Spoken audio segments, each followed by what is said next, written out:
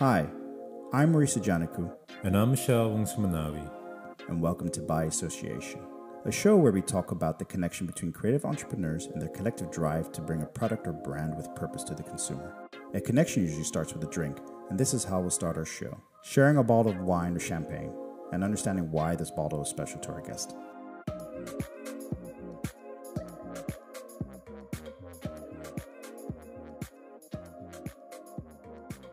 Welcome to a new episode of By Association. My name is Michelle Wungsumanawi. On my right we have Marisa Janaku, and today we have a special guest, Lisa Hogg. Hello. Hello, Lisa. Would you mind describing yourself? How would you describe yourself? How would I describe myself? Well, I think on my website that I'm just about to launch, I call myself a brand badass with a big heart and a big brain. I'm South African born and raised, but a fake Dutch person, as I put it, because I've been in Amsterdam for over 20 years. And yeah, just spent my the last 21 years in both advertising and brand roles.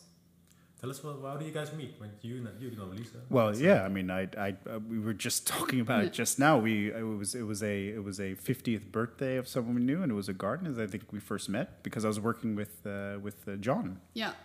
Marisa's working with my then husband, John, and yeah, I think that was early days for your career as well. When I just started, exactly. Yeah, and it was cool, and yeah, long time ago. I think we've kept a bit of contact. I followed you, and I think it was really nice to ask you to join because this podcast is about creative entrepreneurs, about brand building, and following your career from advertising into the apparel or really the shoe industry, and then now starting your own company. I think it's really nice to figure out or hear from you kind of how that growth for you was within the brand world, you could say, because you started, if I'm not mistaken, at Strawberry Frog or in South Africa actually. No, it started in South Africa, but more in design agencies, and that's actually where I met John. Yeah. So more multidisciplinary design agencies, but then we moved to Amsterdam together. And the design agencies were predominantly very Dutch at that point. So not being able to speak Dutch, I actually had a strong preference for staying in design agencies rather than advertising. But you had to speak Dutch. So that limited me. So I actually started at TBWAH in the beginning, working on automotive clients. That was your own company? No. That's part of TBWA, a big network. But it was a small division they had outside of their kind of above the line. In Amstelveen, right? Weren't they based out of there yet? No, it was on Stadhouderskade, where the Heineken offices are next to the Heineken Experience now. Yeah. We were there. Okay. But that was 99 to late 2000, because then the client moved to Paris. And that's after that, then I had my daughter, and then after a year at home with her, then I started in Blueberry Frog. Before it was, it's Strawberry Frog existed, but Blueberry Frog was the guerrilla marketing agency, because in 2002, guerrilla and kind of these sort of really disruptive ways of marketing, no one else was doing it. People were still very stuck on TV at that point. It's 18 years ago, quite a while ago. Showing my age. Still very young. But before we go into that, we always start, of course, with a bottle of wine. Okay. And I remember when I texted you saying, Lisa, we need to, of course, start the conversation with a bottle of wine. Your reaction was basically... Yeah, I'm not drinking this year.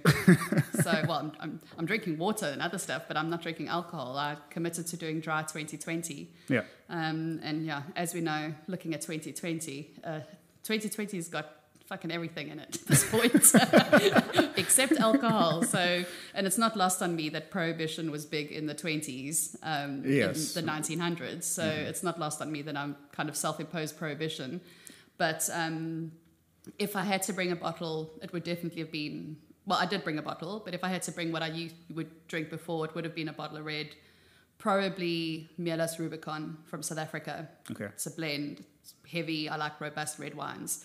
So I'm experimenting with you guys today. I bought a bottle of non-alcoholic red wine. So I've never drank the brand before. Naturio, you're welcome. But it's de-alcoholized. Everyone said non-alcoholic wine's going to taste like grape juice. I've had non-alcoholic, kind of like a cava. Yeah. And it wasn't bad, but it tasted like apples, which I thought was weird. It's like a cider kind of thing, yeah. But I thought we might as well give it a try. So Well, I'm curious as well. I mean, I don't think I've ever had non-alcoholic anything. I've had non-alcoholic drinks. Yeah. Wow, strong work. I know. No, I've been having non-alcoholic gin, which is pretty good. Yeah. And then I found a really good non-alcoholic IPA and a white beer from Brunt. And why did you decide to go dry?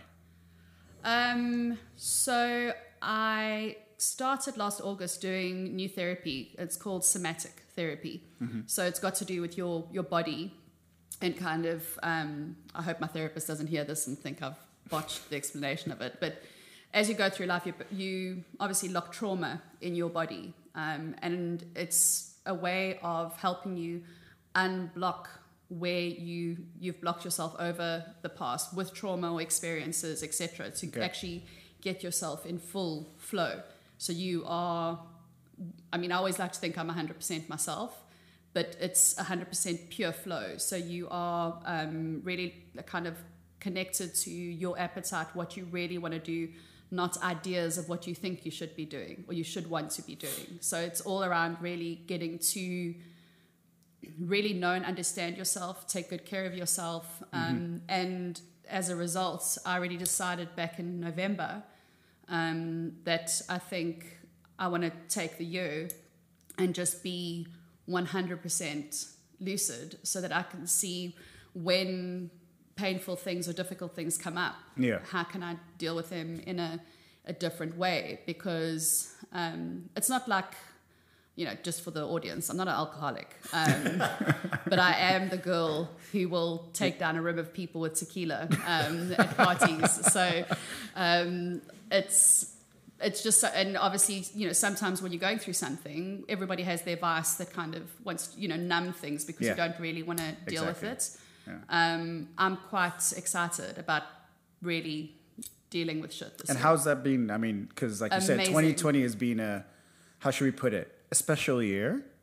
January, every month has had, a whole lot. I've just, like you mentioned before, I've just started my new business, but I was employed in January and I was unemployed by February. Yeah. And so that, it's just been one thing after the other. And a lot of people are like, you chose the worst year. And my retort is actually, I think I chose the best year. Focus because and the lucidness, like you said. My 15-year-old son said, geez, Mom, if you don't drink now, you're never going to drink again. But I've actually found it really easy. I think it's, I don't know if it'll be like, I'm not going to drink ever again, but I'll drink for a very different reason. Yeah. And I think I'll enjoy it much more. Yeah. And the necessity for kind of being excessive, I don't think I'll have any. I don't think I really had an appetite before. You're not looking for that buzz and that morning, the morning feel. No, because for me, it's different for everyone. I just feel like I've cheated myself out of a lot of moments and experiences, and I actually think your 40s are like, anyone who's younger listening to this, it's getting old is a privilege. Not everybody gets it. And the nicest thing about it is if you really pay attention, you get to know yourself a hell of a lot better. And you start to enjoying things the way you've probably always wanted to. So that's the pretty long answer to why I'm not drinking this year. It's a perfect answer, but I say let's see if we have grape juice. I haven't cheated at all. And my kids actually check on me every week. Really? You haven't again? No, I'm good. So let's see how this goes. Doesn't look like grape juice, so that's already a good start. Grape juice. That one's... It actually, it smells like red wine, but with a slightly different something. You can smell there's definitely a difference. And you said the wine you would choose is that South African wine? It's a South African wine from. And you have a connection with that place or that winery, or is it purely just a wine that you've really come to love? It was a wine I discovered with John like 25 years ago. And it's just, thank you. It's just a really like full-bodied blend from quite a small vineyard. I don't think they've never really allowed visitors, called Meerlust. And I've tried different kind of blends and that from all over the world. It just remains my go-to. Yeah. There's another one from an estate called Springfield in South Africa as well, called Ancient Regime, which someone put me onto about 9 years ago, which is also pretty good. And I do love South African wine still. Yeah. For sure. And I mean, I've tried, I think Chilean wine's really good. Italian, I'm not always convinced. French, I'm not a huge fan somehow, which is interesting. And the thing is, I don't know the specifics. I mean, why? I'm not a connoisseur. I just know what I like. Yeah. Okay. That means that it's trial and error a lot. Yeah. Well, let's try and see guys. that. Cheers. Don't hate me if it's awful. Very fruity. Yeah, it's not juice, but it's juice. Yeah. It's juice with a yeah. Little, it's weird. Yeah, that's a good break for today. Yeah, I just thought. I mean, otherwise it's. No, but I understand. It really is more. It really is the reason why you bought the bottle is really a personal reason, and.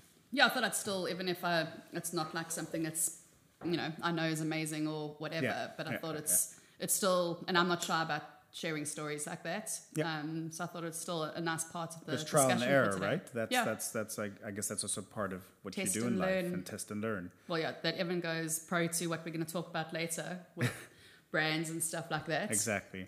So I mean, going back to that, so Blueberry Frog, you were there, and it was you could say the heyday of guerrilla marketing, which basically is now just normal marketing has become. Yeah. What was it there that you learned? What was a project that really, stood out during your time there? Well, officially there were only 4 of us. So the MD, 2 creatives, I think 2 people that I think are both still in Amsterdam and quite well known. So Mark Chalmers and Barnaby Irish. Mm-hmm. So they were like the 2 creatives on it. And then myself. And then I think there may be 1 or 2 other sort of accounts people in a way. But IKEA was a big client. And they did really cool things like set up basically furnish a parking space in Amsterdam to show like how you can actually use IKEA to really make a good livable space. So stuff like that, which isn't unusual now, but definitely was pretty special then. Mm-hmm. And I think, IKEA was an interesting client. So they did the whole, I'm going to bastardize the Dutch accent now, but they did a grijze muis. Grey Mouse, I can never say it. Grijze Muis. Yeah, like campaign for them where like everyone thought that anyone who shops at IKEA then was boring and dull, and that's actually not true. So it was quite a fun, campaign when other brands weren't necessarily doing stuff that was actually challenging who their target consumer was. Mm-hmm. But I think my best project, but I think basically Strawberry Frog won an account with Mitsubishi Motors. Mm-hmm. And because I had a background of automotive, they actually kind of stole me from Blueberry Frog and put me in Strawberry Frog. But very quickly after that, Blueberry Frog was actually absorbed because they realized they didn't need a sister company to do it. They would basically be pitching it all as one collective. And I worked on supposedly a viral video campaign for Mitsubishi Motors on the Evo, which is like their petrol head car. Mm-hmm. And we did this really culty piece of video that we filmed in London in a garage. It was kind of a little eyes wide shut feel. I still don't know how we got that through. But they were like a super viral. Yeah. Was that part of the pitch, and were you a bit kind of hesitant? I mean, that's the thing. You cannot make something that's viral is not determined by the creative or the company, right? Yeah, but I don't even think people knew. It was really when things were just starting to tip into things going viral, because obviously you needed a certain level of penetration in a digital landscape for things to really pick up at that rate. So this was really early days, and I think it was, and I mean, I've been the client for long enough now, so I can say it. I think it was a client just hearing a buzzword and sort of throwing it into the what I think they meant, and I think why we got the piece of work through is I think they just wanted something more provocative, because sometimes getting something that actually goes viral is because you doing something that is like more ballsy or more edgy or unusual, and then that's the nature of it going viral. I mean, there is no secret sauce. No one knows how to do something that'll go viral. I guess the sentiment of the people. It's lightning in a bottle, basically. And it changes every time. What goes viral, I think, is purely a sentiment or a feeling that people have at that moment, and it's the timing. State of mind. It's totally. So, but if I look back on how, and not sort of in a judgy way, but the client was quite conservative. Looking back and actually seeing us getting that through, I was quite surprised. So, and I actually enjoyed that, even though automotive wasn't something that really got me excited. The Evo campaigns were just. Can we still see it online anywhere?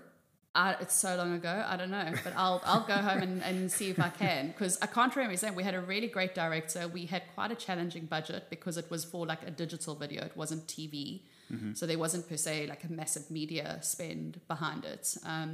But it was also, I think, just a really interesting target consumer for them, because this car could handle, turns better than most big sports cars, like supercars. So I had some friends who were petrol heads that would get kind of very excited about it. So didn't know enough to be able to like contribute massively. Was it a global campaign, or was it specific to a certain market? European. Europe. Yeah, I'm pretty sure it was only European.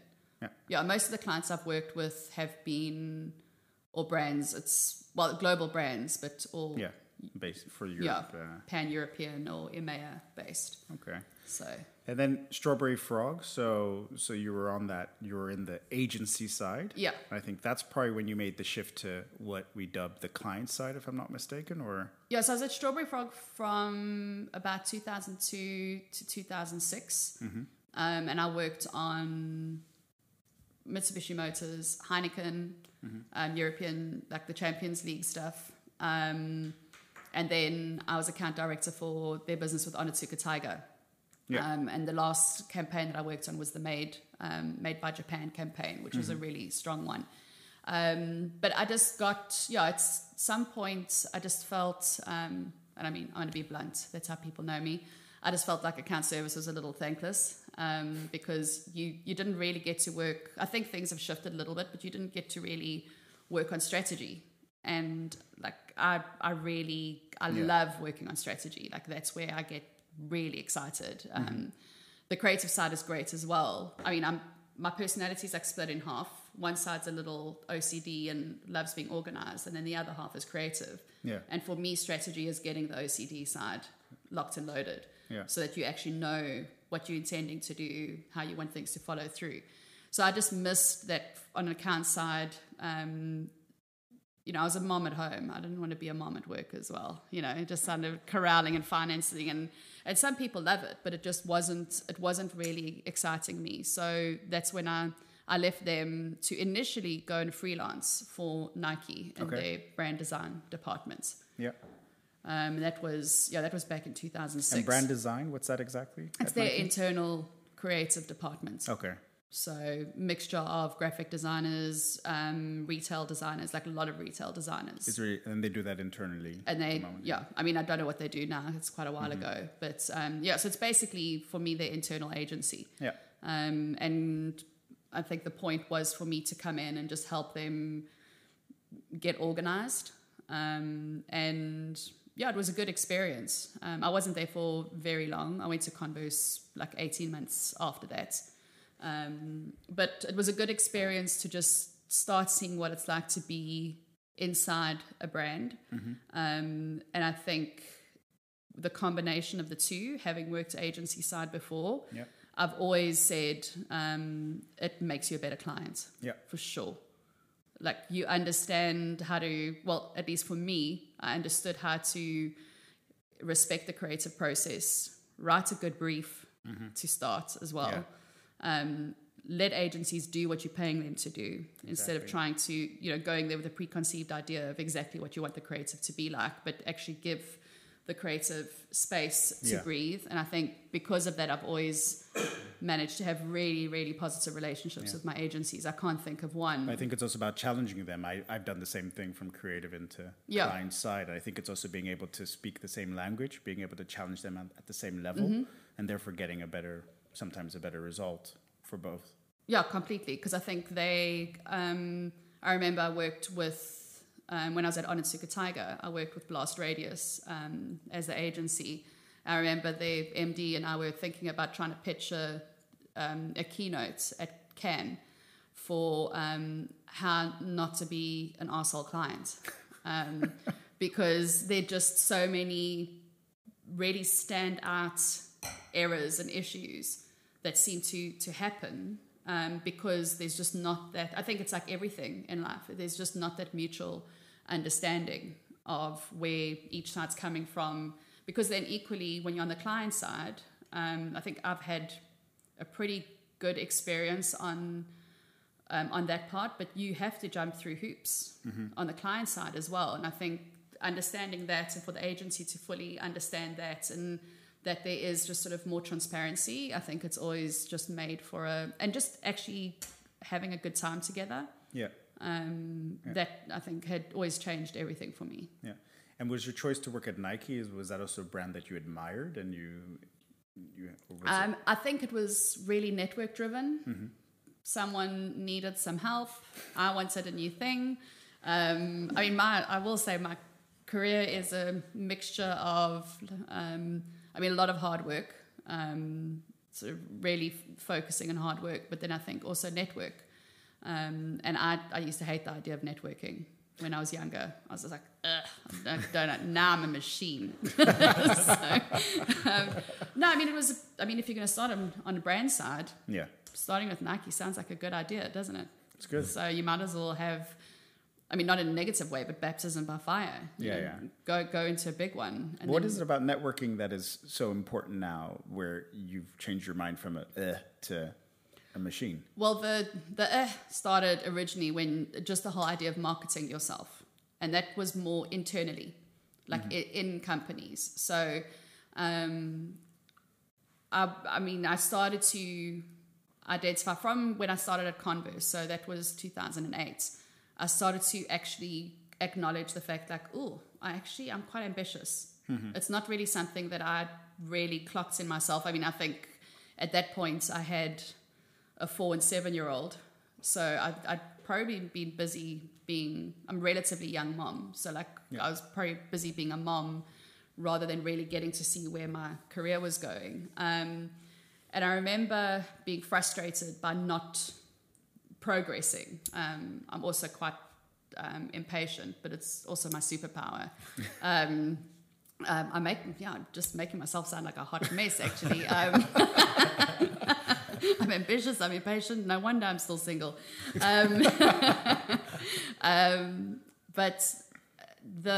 I remember just feeling a bit frustrated, and a guy that I worked with at Converse, he's a Timberland now, Jay Lodico, still really tight friends with him. He just said, if you can't expect your managers or the people you report into to champion you, they should, but it's not going to make all the difference. No. You have to put yourself forward. And I think especially as a woman, we, men and women, function quite differently in that space. And it's not good, or men are just statistically more kind of hardwired to step into that space. And it's not purely a feminist thing. It's also just like the hunter-gatherer kind of dynamics. It goes way, way back. So you really have to, if it doesn't come naturally, you have to really learn that skill.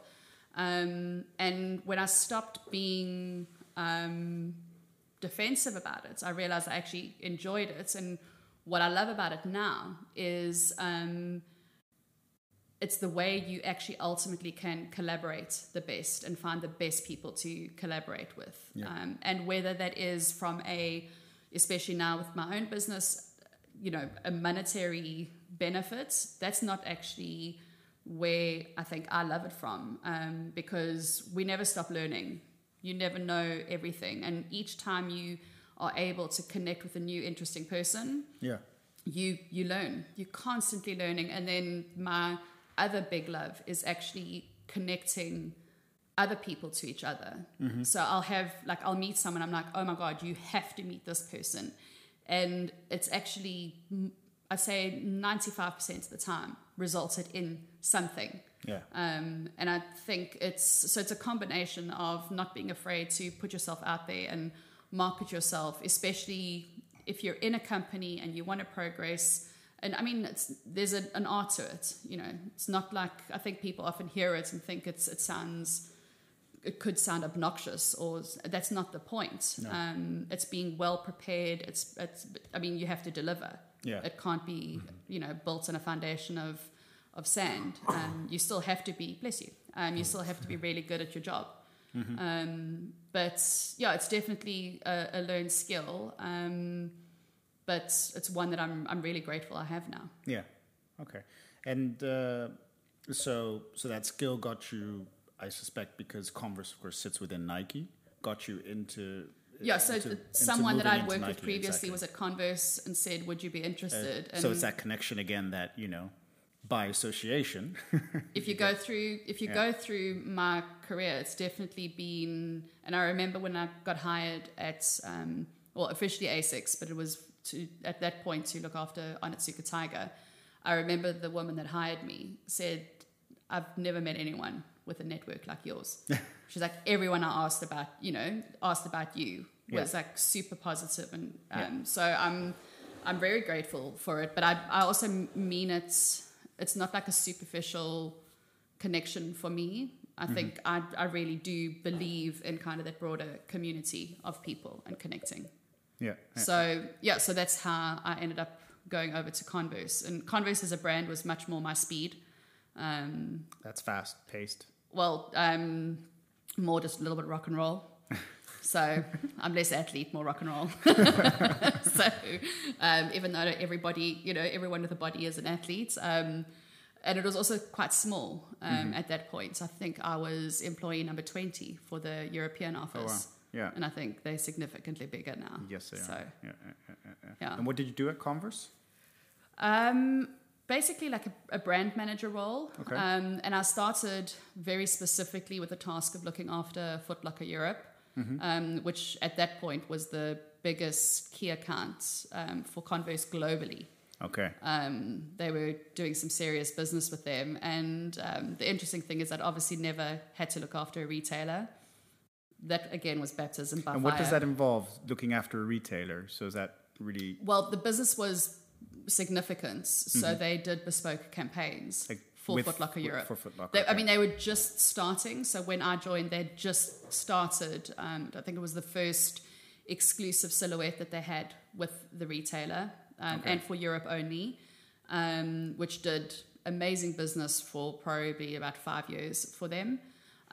So it was working with them on finding strategies because obviously it's a challenge, you've got to bring the two brand DNAs together, which is really, I mean, and that's 2008, I can still remember. It's kind of maybe I shouldn't quote it, I'm probably not allowed to, but the mission of Foot Locker and then taking the mission of Converse and then bringing them together in a way that you are still going to be successful, but you're not diluting, because if you're not careful, you dilute the footwear brand, and the kind of the retailer brand supersedes, and that's not the point, because the consumer doesn't know that. the consumer will see a Converse campaign in a retail store and consider it. And it's a Converse campaign. Yeah. It's not the retailer campaign. It just happens to be in that retailer environment. So it was working with looking at their kind of their target consumer, the Converse target consumer, trying to find what the sweet spot overlap was. Yeah. How do you do that? By numbers? By looking at numbers? Or no. I mean, feeling or? Yeah. I mean, it's just basic, intrinsic, just looking at. It's interesting because I know now data is kind of everything. I do think it's important, but I'd say the way I operate, I'm way more instinctual than data driven, because I think if you really just look at the qualitative nature of things, numbers can be helpful for sure, but in very specific contexts. Right. I think if you look at the qualitative natures of target consumers, and then you try and overlap them and see like where is that tribe that you're going to go after. And the interesting thing is with Foot Locker is you were talking to a kid at a big store outside the Duomo in Milan, but then their most profitable store was in Les Halles in Paris. That's a significantly different kid. Yeah. So trying to find, so you're bringing together so much. But I think, I mean, and then it was just really solid, which I think my agency background helped me, because it was actually proper client management, making them feel like they heard, being transparent with what you're spending on their business, all these sort of things, because otherwise the relationship can be pretty... With Foot Locker, you're talking about Foot Locker being that client of yours in a sense, So it's interesting because you're in a brand, but you're actually almost functioning like an account director again. But I think the way I experienced it, we built a really positive relationship. We were very open with each other. It was very collaborative. And I actually enjoyed it. And it was a really good experience of really understanding how that landscape works. And a lot of the learnings were transferable to other dynamics. But I was really brought in to focus only on that. But then I very quickly was given the JD group in the UK as well, because that was also run centrally. Was actually doing a good job in Foot Locker. Let's get it to do that as well. Because this is the moment that JD was also expanding within Europe. Yeah. No, before. Oh, before. Actually, before. So I've actually watched. That's been interesting to watch over time, because when I worked in Foot Locker Europe, they were the only retailer that crossed borders. Yeah. And within less than 10 years, the landscape was completely different. So you would have Foot Locker, but then I'd have to know all the other retailers in the other markets. So Italy was AW Lab. Like I had to know exactly what was going on there. So I had to know the local competitors in other markets. But then I'd say probably 4 to 5 years after that, that's when JD started to go into other markets and is it important? Going the 4 years back, would you then would there be one European kind of campaign you do with Foot Locker, or would you have to specify or localize it? No, we do one. Have to do one. But you have to ensure that the one you do hits all the marks on all the local kind of nuances. But Foot Locker was I think they were pretty grounded in who their target consumer was, and that consumer showed up in all their key territories. So, I mean, we just had to do that. But, I mean, I think one of the shortest time frame for briefing to execution campaigns with them was massively successful in Italy, Germany, and the UK. So, I mean, it is possible to find that sort of alchemy of bringing things together to make sure that you can be successful in multiple markets. But I think that's what I've been doing pretty much my whole career now. I've been working across Europe the whole time. Yeah, because after Converse, you went to Onitsuka Tiger. ASICS, So it was primarily to be head of brand for Onitsuka Tiger, and that was really exciting because we actually were able to deliver campaigns that we use globally, because we just built a great relationship with the office in Japan, and I mean, even though kind of reporting into someone in Kobe. For approvals on campaigns, but we actually delivered the campaigns out of Amsterdam, and that was a really cool experience. Was it challenging as well? Because, I mean, the Japanese culture is different. Did you have to readjust how you went about? Because you could say that, you know, the brassness that you have, was that accepted in Japan, or did you slightly have to change it for that for that culture? Well, it just makes me think of some, you know, of a stance that I had then on, and I think it was around, I didn't have as many tattoos then as I have now, but I had some. And there was something around, you know, when I go to the office in Kobe, I need to be mindful of my tattoos. Mm-hmm. And I said, but I'm the head of marketing for a lifestyle brand in Europe. This is who I am. If I'm going into someone's home and they find tattoos offensive, then that's a different point of view for me, because then I will be more respectful and I will wear kind of a long sleeve.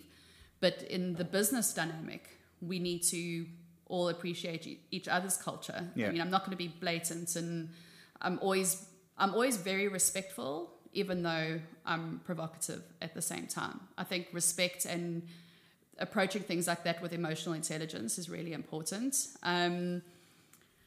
I probably didn't swear as much when I was in meetings in Japan, comparatively to kind of some other experiences. So I probably did adjust myself in a way, but I think in a way you have to be smart on, if you want to get your point across, you need to do it in a way that your audience are going to understand you. And you can't just, I guess there's a maturity thing in there of maintaining certain things that are important to you on a personal level, but then also being intelligent enough to know how to handle the room. So I think that was a balance. Respect goes both ways. That's also what you brought forward. Exactly. Yeah. And I mean, I also had the joy of working with probably quite a, how do I put it? Quite a different Japanese lady. I mean, she was a single mom of 2 kids. You don't meet many divorced women that work in Japan. So she was, I think, quite an interesting example. And her name was Misa. So it was the Misa and Lisa shows, which was kind of funny. And then the hilarious thing is my boss at that point was Pasha, and her counterpart in the US was Natasha. So it was Misa and Lisa and Pasha and Natasha. It was kind of ridiculous. Side note. Should have had your own logo. Yeah, exactly. But no, I think from a business point of view, I mean, the social dynamic in Japan was different. That's what I found harder. Meeting rooms I could handle. Yeah. The social aspect was different. Give an example. What was... I've got to think, like, you know, I'm always like, always say things that I'm usually the person that says things that no one else in the room will say. I mean, I had a moment where we were out for dinner and then there were drinks afterwards, and I was told to get into a cab and go back to the hotel because the men were going for drinks. Ah, yes. Mm-hmm. Yeah. So, and it would have been much more painful for me if my US counterpart, who was this huge tree of a man, didn't actually get in the cab with me and go back, because he was like, that's mortifying. And it is, I appreciate it's a cultural thing, but it's still, you know, especially as a woman like me, that's not the fun part of it. Yeah, I mean, cultures are important, but the borders are becoming less and less important. And if you go cross border, they ask you to work there, then you should be more open for that. Yeah, but the thing, I think the thing that I've always tried to be very mindful of, and not get too focused on, it's difficult, you know, it's really difficult for me. I also know that my male colleagues were sometimes put into the sort of scenarios or positions that they didn't really enjoy. So it's it doesn't mean it's just tough for women. It's also tough for men, depending on what your sensibilities are and your stances. So, and I do appreciate that it's cultural, but it didn't make it easy. No, so. Exactly. But then you focused, I guess, fully on the brand and I mean, I was there to do a job, you know. So I didn't let it derail me, for sure not. So. And what was it that you focused on during your time at ASICS? Was the first day? Yeah. So. I mean, what was the focus there, and was it a challenge, or did you enjoy it? What you were busy doing there? Well, I think that one was the business had lost quite a lot of traction. They'd kind of really gone up, and then they declined. Yeah, they were, especially because they had a massive business in France on a very specific shoe. And then that started to decline over a period of like 4 years. So it was basically to really get under the skin of where are these sort of, who's the consumer for a start? Because that wasn't clear either. And I don't think you don't need to spend an exhaustive amount of time. We did work with, you probably know him, with Jason Fulton. So we did really great, again, qualitative. I'm clearly a fan of qualitative consumer work. Shout out to Jason. Yeah. Love Jason. So we really got under the hood of what that was for, but it wasn't pure. The great part about that, which you don't always get to experience in every brand, it wasn't only for the marketing work, it was also for the product. So when we would sit in workshops, it would be the product and the brand. I mean, we were a small team. I'm making it sound like it was massive. All in all, product and marketing, we were 12 people. But a great team, such a great team at that point. And I think everybody was just really excited. Guys that were, like the product team were, a mix of men and women, but were just really geeked out on detail. And I mean, nothing is a bigger gift than working on a Japanese brand when you geek out on detail, because the heritage of the brand is beautiful, how it started, and then just the little Easter eggs that Onitsuka-san put in products from the start, and then how you could kind of pull those back in. Wow. So, and then also to really work with the Japanese teams to understand what a gift it is to be Japanese, especially in like sports, lifestyle, fashion, or whatever, because it's just, I mean, for me, on certain things, it doesn't get cooler than Japan. And that was, I guess, one of the main things you did, made in Japan, is what you said. So it's all about bringing that Japanese into the brand. Or so they were comfortable with the made of Japan, because that was aesthetics. So it was vinyl toys, it was like bento box things, it was sort of those aesthetic things. When we were working on it, it's having Japanese models. It's using kanji, or using like hiragana and kanji, like it's being obviously and identifiably Japanese. And so I think we try to work on that. We did a beautiful collaborative campaign with a design duo in Tokyo called Studio NAM, NAM. And they did this beautiful artwork where they would kind of explode a scene and then photograph it, but everything would be hung on nylon guts. So we came up with, it was like a triptych of 3 scenes, but we built it all real time. It took 72 hours to build it. And it was just all beautiful details. It was really scary though, when we were basically in the 11th hour of building the set, outside, about an hour outside of Tokyo in a big warehouse, and there was an earthquake, which, again, side note, but that was wild. I was just like, oh, holy shit, if that all comes crashing down, we are screwed. But it was really, I was really proud of the work that we did as a team, from the agency side to the product side. We really started to invigorate and get, because interesting, ASICS is such a product innovation machine. I had the privilege of going to their science center in Kobe, which made me feel like, I don't know if you guys have watched The Incredibles. But the animation. The animation, but like Edna, like it's like where they go to get their suits made. That's what I felt like I was stepping into. And they have, at that point, it was like 85 scientists that would work on everything. And when you heard the stories of how they developed apparel for the French Federation, like the Athletics Federation, one French athlete made a joke of, they measure everything. So you have, this team, and they geek out on detail. So being able to take that sort of DNA of the brand and then start bringing it to new lifestyle products, because we were developing products out of Europe as well. So lifestyle products, but then the campaign. So it just all felt like so cohesive, where in other brands, and not that it's a bad thing, it's just the way it works. You get the product and then you create the campaign, where our little sort of team was working on all the things together at the same time. And then the other really exciting thing was resurrecting the Asics gel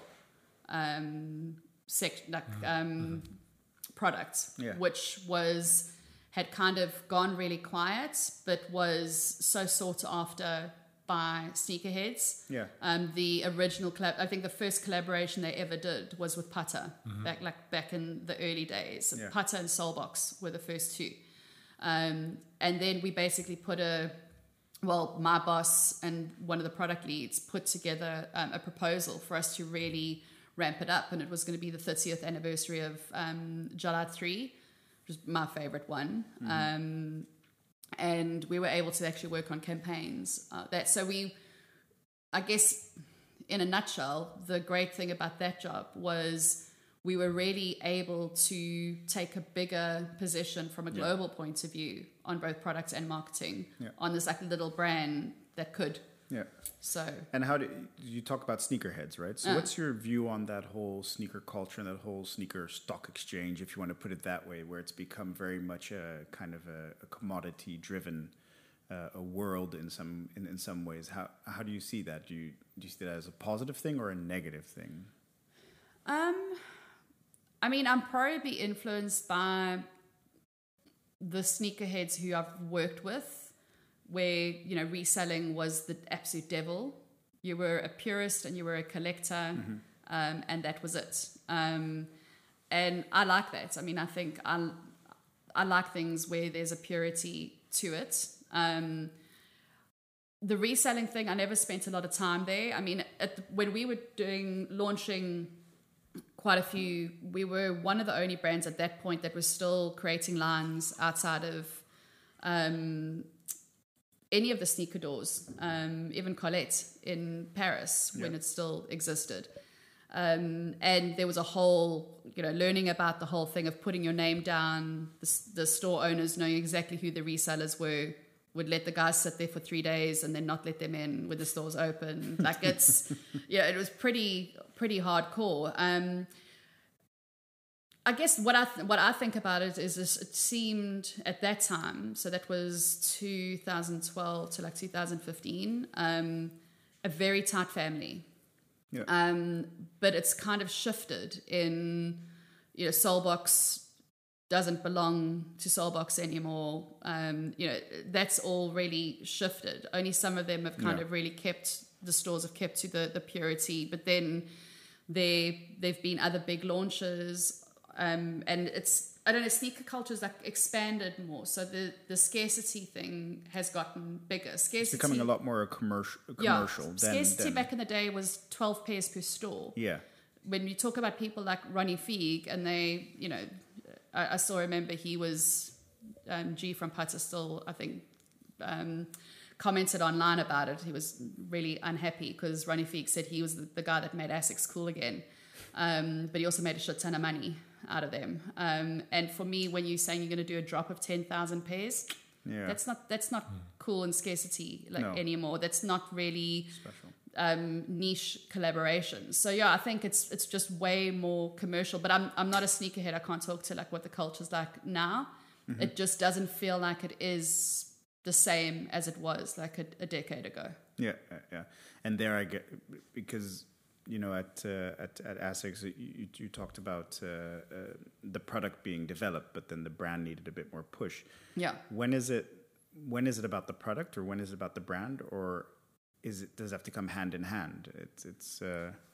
Well, a decade ago, product was still king, for sure, especially if you look at a consumer behavior point of view.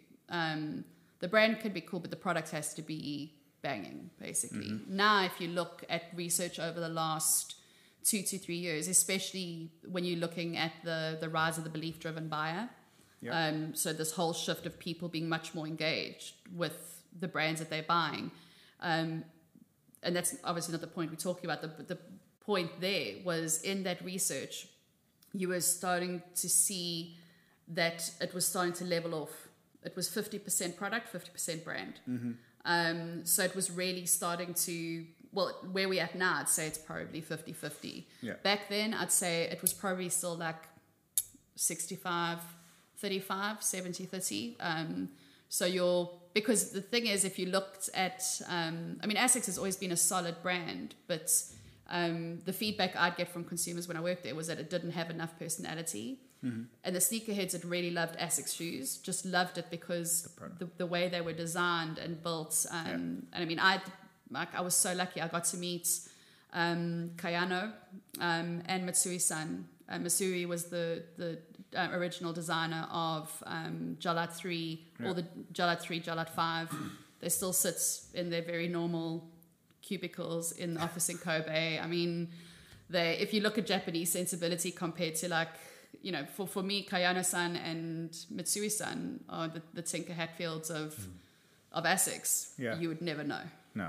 I mean, so it's really interesting. But no, I think brand and product now, it's you have to both have to punch at the same weight. Yeah, but you did make a move then to, I would say, a brand that was more about the brand and the sustainability than. No, there was one in between. There was one in between. There was Vans in between. Vans, sorry. Yeah. Okay. Before I went to Tom's, I was at Vans for I was only 18 months, but that was the job was great, but I was living away from my kids at that point, and that wasn't sustainable. And where were you? I was in Italy. Working in Switzerland, living over the border in Como in Italy. Wow, and missing your kids. And missing my kids, something horrible. Yeah. Yeah. So it wasn't. Gave it a shot. Bad idea, but we live and learn. Exactly. So, exactly. that's when I stepped into action sports for a hot minute. That's a whole. It's Vans, skateboarding. Like that, yeah. So that's a whole different ball game.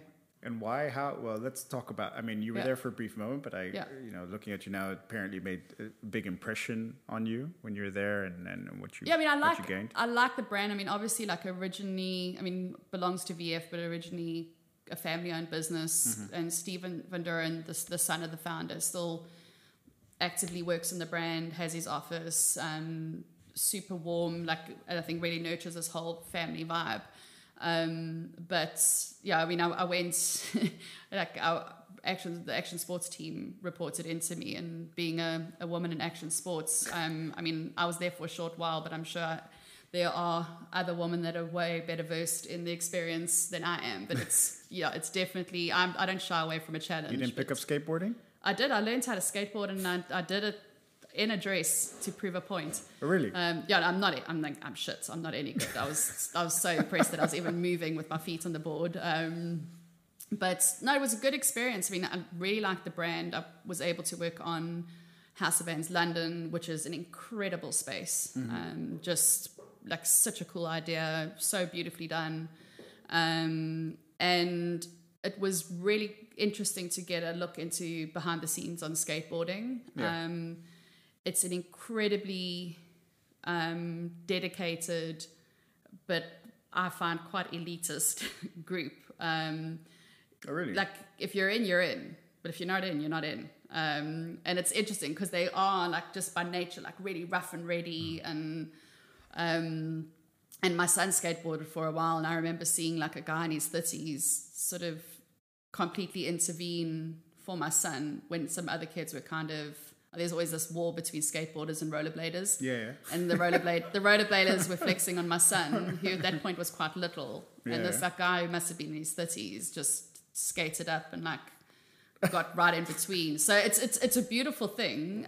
So it's not really a bad thing. It was just really interesting to see the kind of dynamics around that. But very brand that's very rich in heritage, being, I'd say, quite true to itself along the way as well, being pretty focused, and just also a good example of a company who realized that the product that was really killing it for them at that point was starting to decline. So they really, the seed scaling and maximizing principle, they did that. And they basically built their business up again. I mean, I'm not sure kind of what their numbers are like now. Yeah. But even in 18 months, it feels like it was longer because I felt like I learned a lot about the company and their product. And I am a fan of their product. I think I'm definitely more of a, just by style wise, I'm probably even more to Vans. But I'm more like a Converse Vans girl than, but I do still have a few favorite pairs of Asics. So one in particular from Bait in the US. But yeah, you said that Vans, kind of remained small. Was that key to the success of that company as well, to not become kind of get overtaken by the bigger? Oh no, I mean they're players? big. Oh, they're big. No, they're big. They're big, but I think they try and work on a culture of like they do see themselves as a family business. No, but they're big. I mean, I don't know what their revenue is now. They make dollars. Okay. So how do you do that? Like they still receive like support from the culture, but they're also like a massive company. Yeah, I mean, it's finding the right balance.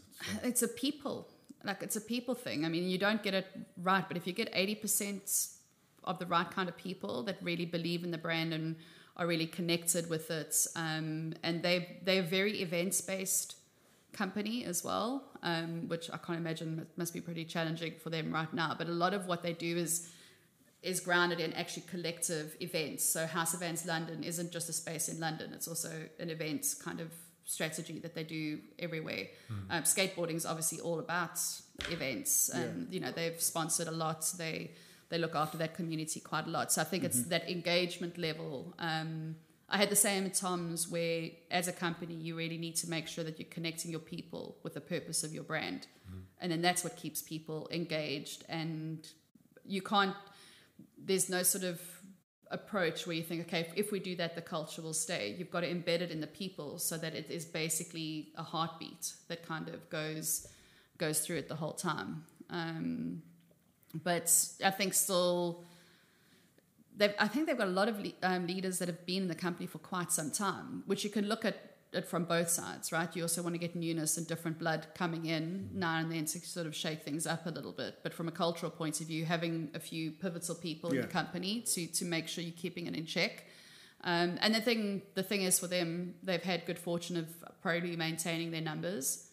As long as they maintain their numbers, the holding company is not going to start getting too involved. And then you can still have that backup but maintain the culture. Right.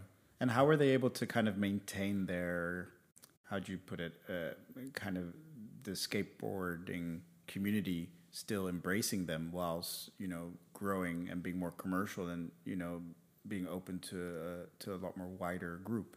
I think just being mega consistent with their skateboarding community. So, because when I was there, I guess it was just because, as an example, Nike got really into sort of skateboarding at one point with SB. And then a lot of people were, because skateboarding was starting to feel a bit more of a fashion statement, not just an action sport. And that was an interesting time to be able to look at it and think, and you can look at it from all topics.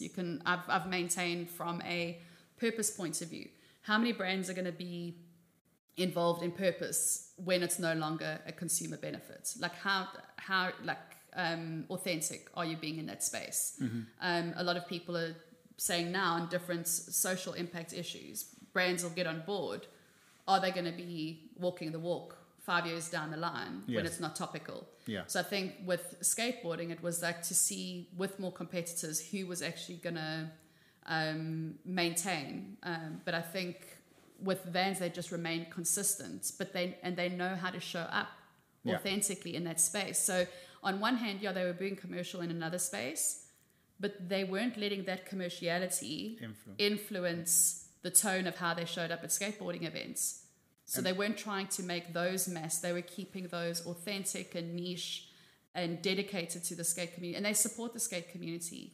The way they've supported their skaters, the way they do hold events. So I think consistency and authenticity is kind of how they maintained, and they didn't let one permeate the other. No, and it's also about remembering what made them big, and you remember who your friends are. Who your friends are, yeah. You remember who was there for you in the early days. Yeah. And I think, I mean, at least that would be my point of view. That's how they've maintained. And I mean, they've got the icons of skateboarding that are still people like Tony Alva that are still totally embedded in their business. Yeah. So they've maintained throughout. Mm-hmm. So cool. And then from Vans, you moved to Tom. Then I went to Tom's, yeah. Which, I mean, in Europe, the question is, they weren't as big yet. I mean, but what I was saying is you moved to a brand, in my view, that was more on a brand and sustainability and a cause than actually the product is where the focus was. Yeah. Completely. So yeah. After Vans, I was ready to give footwear a break.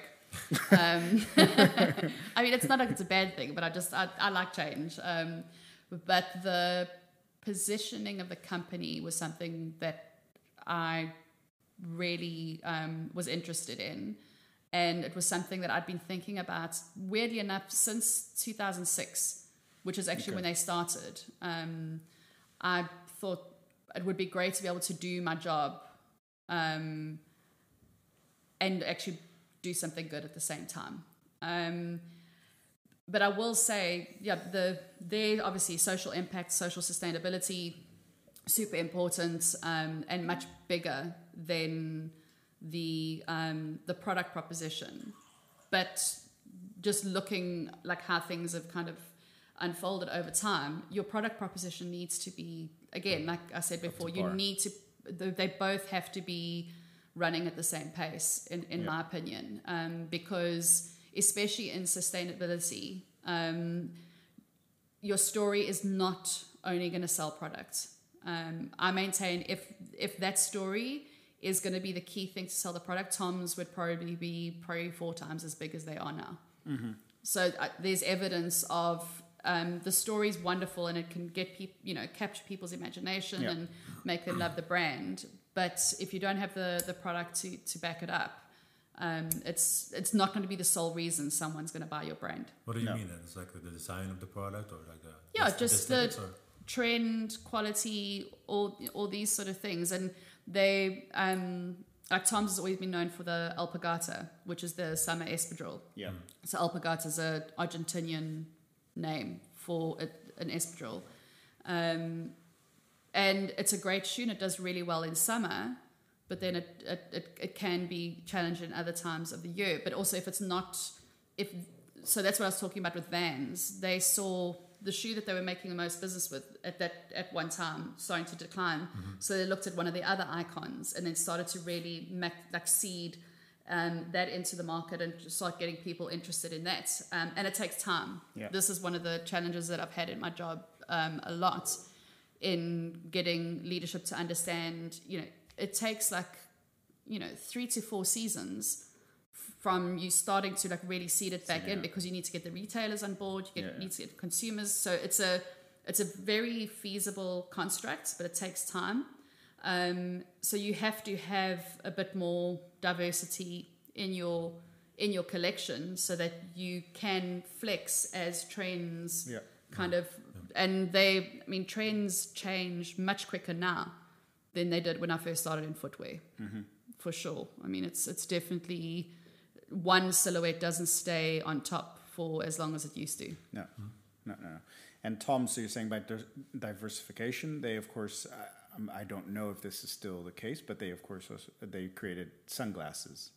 Yeah, and I mean their footwear was more diverse than people know as well. I mean they quicker than I've seen other footwear brands do it. They did winter boots, other kind of types of sandals.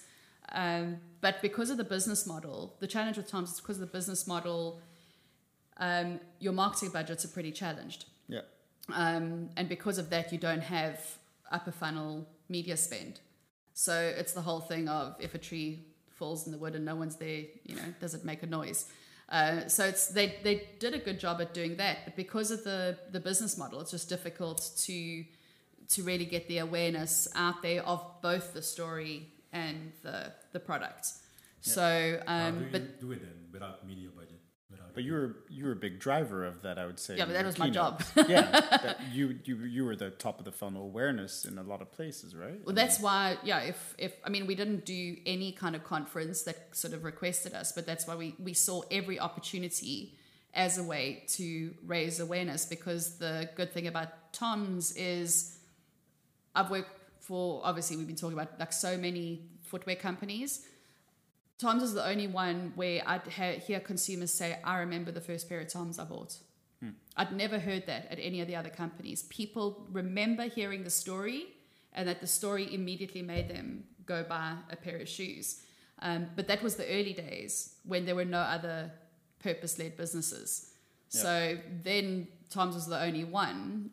We have this slide that we used to reference of the difference between purpose-led businesses in 2006 versus now. And at least about a year ago, we knew that Tom's had inspired at least 200 businesses to do a similar thing. You have the founders of the businesses saying, I saw what Tom's was doing. I wanted to do the same thing. And not only in footwear, in all sorts of product offerings. But I think our organic social actually did pretty well for us. So we worked, especially on the European content, we worked really hard on figuring out what the right story was. And it was a journey as well, because you had to be really careful of not making your marketing feel exploitative when you're a business focused on social impact. So early on when I started working there were certain images I didn't want us to actively use anymore, because you couldn't have a beneficiary child smiling, holding a Tom's flag. For me, it felt wildly inappropriate, and you're not a non-profit. You're a for-profit business that is trying to create good in the world, which is not something to shy away from. It was really important to be that, but then rather elevate people that are working kind of in that space. But we did work a lot on trying to innovate both how we communicated, but then also where the actual impact investments went as well. So I think when you don't have a lot of budget, you just have to be very nimble. You have to really focus on powerful storytelling, which is something which is sort of very dear to me. I think when you can tell a good story, then you do get people to listen. Yeah. You can stretch them past the 2 or 8 minutes that you might have them have their attention for. So it's tricky, but it's not impossible.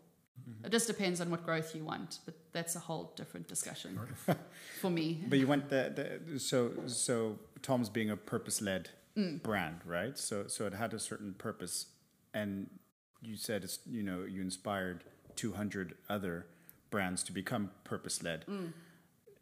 I mean, nowadays it's become more and more important for a brand to have a purpose more than just profit, right? Yeah, for sure. And why do you believe that that's the case? Is it purely to do with the generation now, the Generation Z, X, whatever, and what the expectations are, or is it just a completely different? I think it's a responsibility. Mm-hmm. So I think it can't all be about capitalism, and that's kind of what I was alluding to with growth. People say, like, the response can be, well, we have to do things like that because we have to achieve our revenue growth. I think businesses really need to relook revenue growth. Does it always have to be plus double digits year on year? Like, why can't it just be a successful business who looks after their employees and grows at a sustainable manner in a way that the people in the planet need? So I think when I first started engaging with it, it was because it was starting to come up in social consciousness and with consumers. And I spent a lot of time looking at what consumers were saying. So did some really interesting research across Europe, in UK, Germany, France, Sweden, and Greece. I mean, the Swedes were probably the most outspoken on how you should show up and really contribute. But you kind of saw it coming up everywhere. But I think it just gave me pause for thought on a personal point of view on it shouldn't just be a profitable payoff. The motivation shouldn't only be that, although it is, because if you look at Patagonia as an example, every time they've done something really maybe risk-taking or something that's really core to their DNA that looked risky, their intention was not to grow revenue, but they grew revenue. Yeah. So it's super interesting that when you really show up in that kind of really powerful, well-intentioned way, that, you know, if you're going to get into all manifestation, if you put it out into the universe is going to respond. But then you need to do that you need to have integrity when you do that. So I think, yes, there is a consumer expectation. There is a potential commercial benefit. But I think if we all just look at what's going on in the world right now, I would like to think businesses should just start thinking of, what is your legacy? Yeah.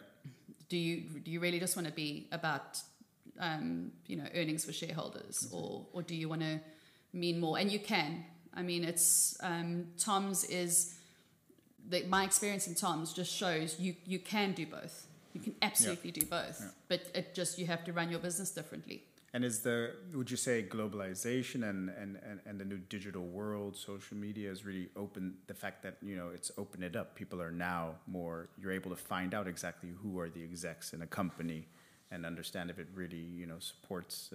I don't think people were, but they are now. Mm-hmm.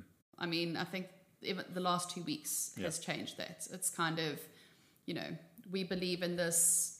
Many of my friends who are people of color are like, show us the receipts. Yeah.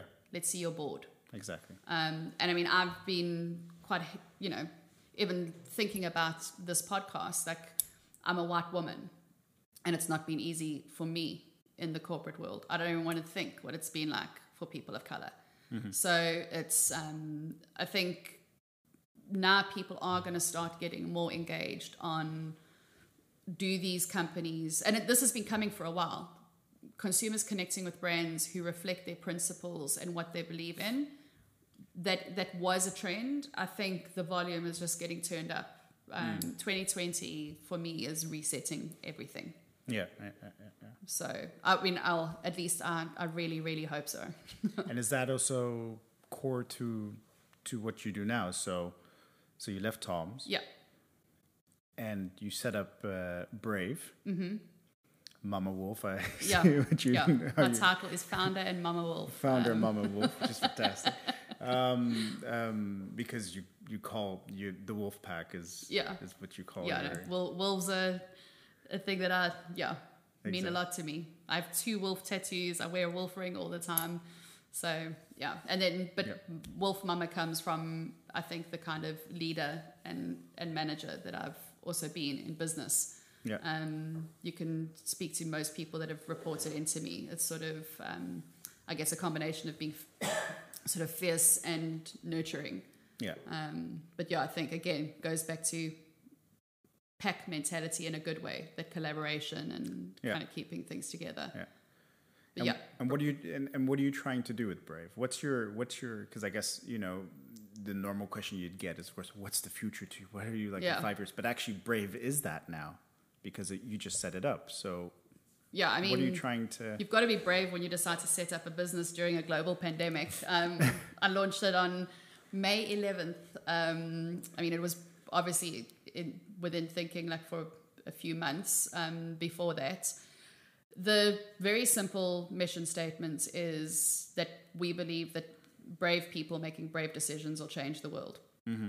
So pretty simple. And my focus is actually not to work only with brands who already have taken that step.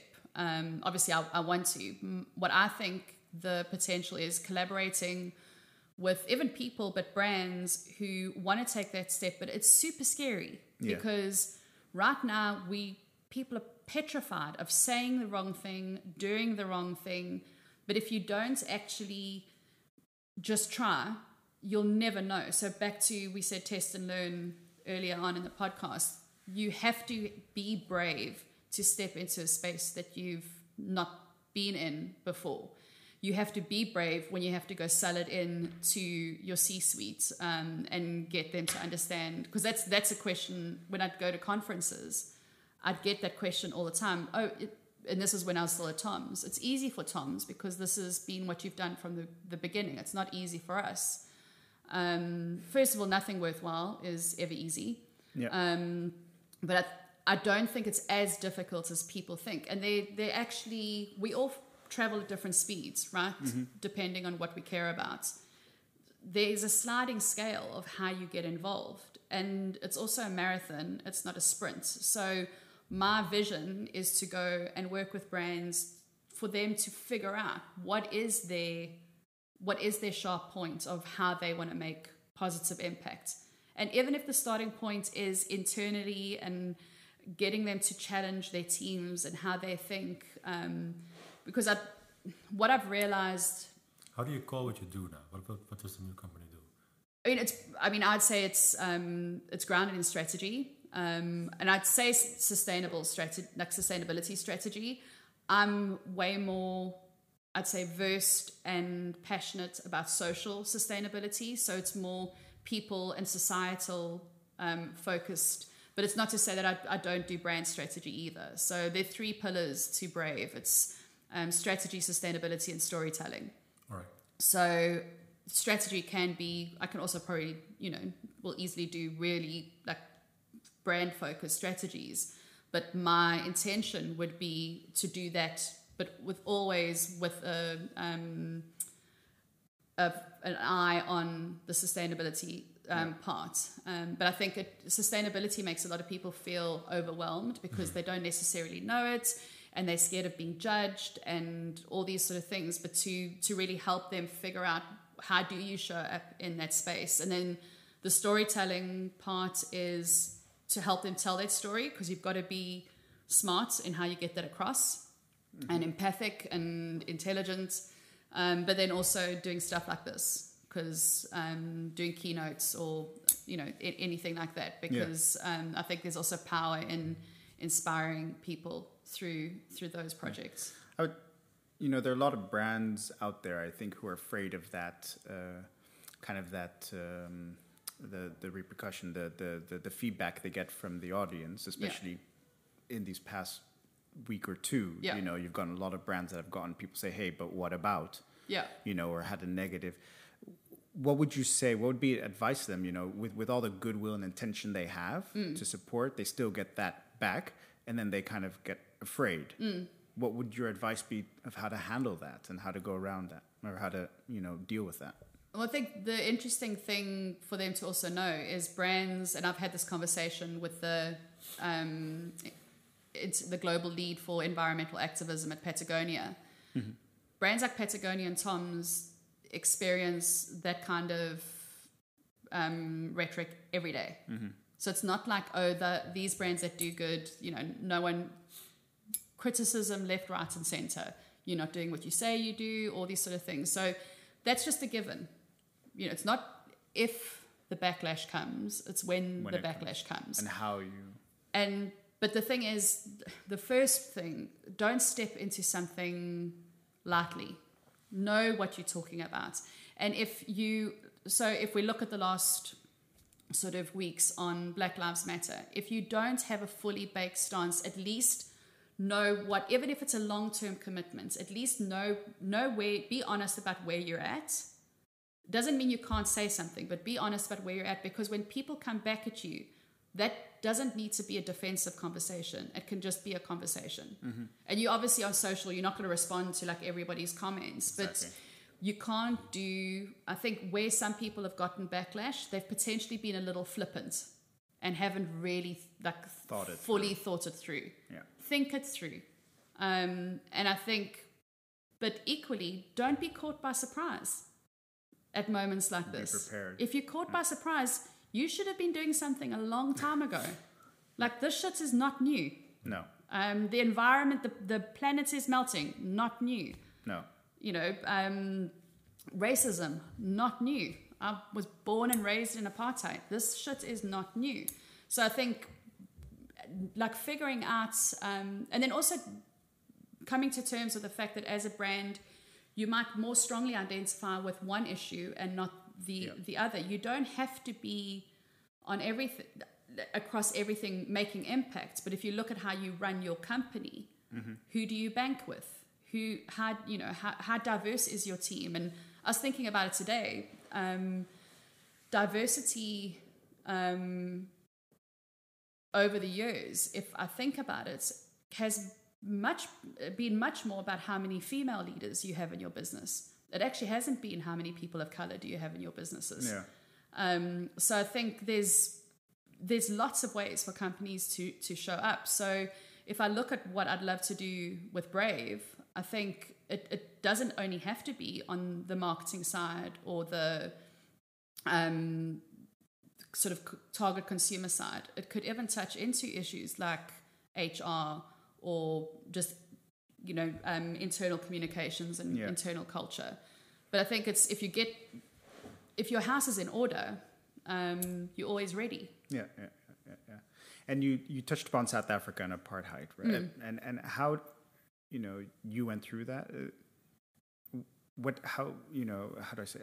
How does it feel? What kind of going through it, but in a different way now to how it was then? I mean, what were kind of like the learnings then, and how was it to go through apartheid then, and then how is it going through Black Lives Matter now? I mean, a couple of things. I'm being incredibly careful I'm like overthinking everything right now, but I'm really lucky that I have, and I've called her this and she loves it. I have one black friend who's pretty militant, and she's there. And obviously people of color are not there to help white people through this. But I am lucky that I have a friend who I can at least bounce things off of, but we're close and we've always spoken about these things. This is not a conversation with. This is not the first time we're having this conversation. Otherwise it would be very different. She'd give me heaps of shit if that was the case. I mean, there is a lot of I'd say weird guilt being raised in apartheid. I mean, because I have a very good memory, ridiculously good memory, and I remember everything. I remember since I've had some time in the last few months, I've been getting back into writing poetry. And I actually wrote a poem yesterday about it. I remember our housekeeper having a different cup and plate under the sink in the kitchen. I remember her having her own toilet in the backyard. I remember walking to the supermarket with the housekeeper, and I went to one toilet and she went to another toilet. I remember the different colored buses. When I was 18, it was the first year where a black kid was in my school. So, I mean, I get goosebumps and feel quite emotional when I talk about it. I mean, you don't know what a fucking crazy world you're growing up in until way after. And I'd say the interesting thing is my siblings and I are all, I'd say, more liberal. My parents were, I'd say, closeted racists. I don't think they would term themselves as that, but they were. People were treated significantly differently. The first time I voted was the first democratic election of South Africa, and I stood in line for 4 hours with Joyce, who works for my mom and my sister, and she has her little house on my sister's property still. We're still very close. Joyce is 7 years older than me. Is 7 years older than me, and we stood there together that day, and it was incredible. So having been through that, also having grown up in, remembering sanctions in South Africa, so we weren't allowed to take part in international sports. Lots of banks, withdrew, lots of businesses withdrew. That makes me super angry about what's happening now, because as a human race, what lessons do we have to learn before we start getting it right? And why the reason I get angry is, why has the international community been so quiet about what's going on in the US? And when I think about it, I think sanctions on South Africa was entirely needed. I don't challenge that at all. When something really has to change and it isn't changing, and it's really wrong, I fully support that. But then I think back on it now, and I think, but South Africa's small fry as far as how much money people make out of it. Yeah. How much did people lose by pulling out of South Africa and applying sanctions to them? How much would people lose if they applied sanctions to the United States? How is their history okay? Yeah. And we're not talking about, okay, I mean, South Africa was founded in 1652, so there's probably been slavery and oppression since then. Roughly same time frame for the US. So have after 400 years, and I just watched a documentary on Netflix called The 13th, where you basically see slavery was just replaced by incarceration, and it's devastating. Yeah. And it's a lot of stuff that I didn't know before. Yeah. And it gets me super fired up because I'm like, how do they get away with it? Don't even get me started as being a woman with someone like Trump in the presidency. I mean, I literally will spontaneously burst into flames. But I just think seeing how positive pressure or just pressure to get something to change. I know the United States is supposed to be massive and all powerful, but I can't see how they get away with it. Yeah.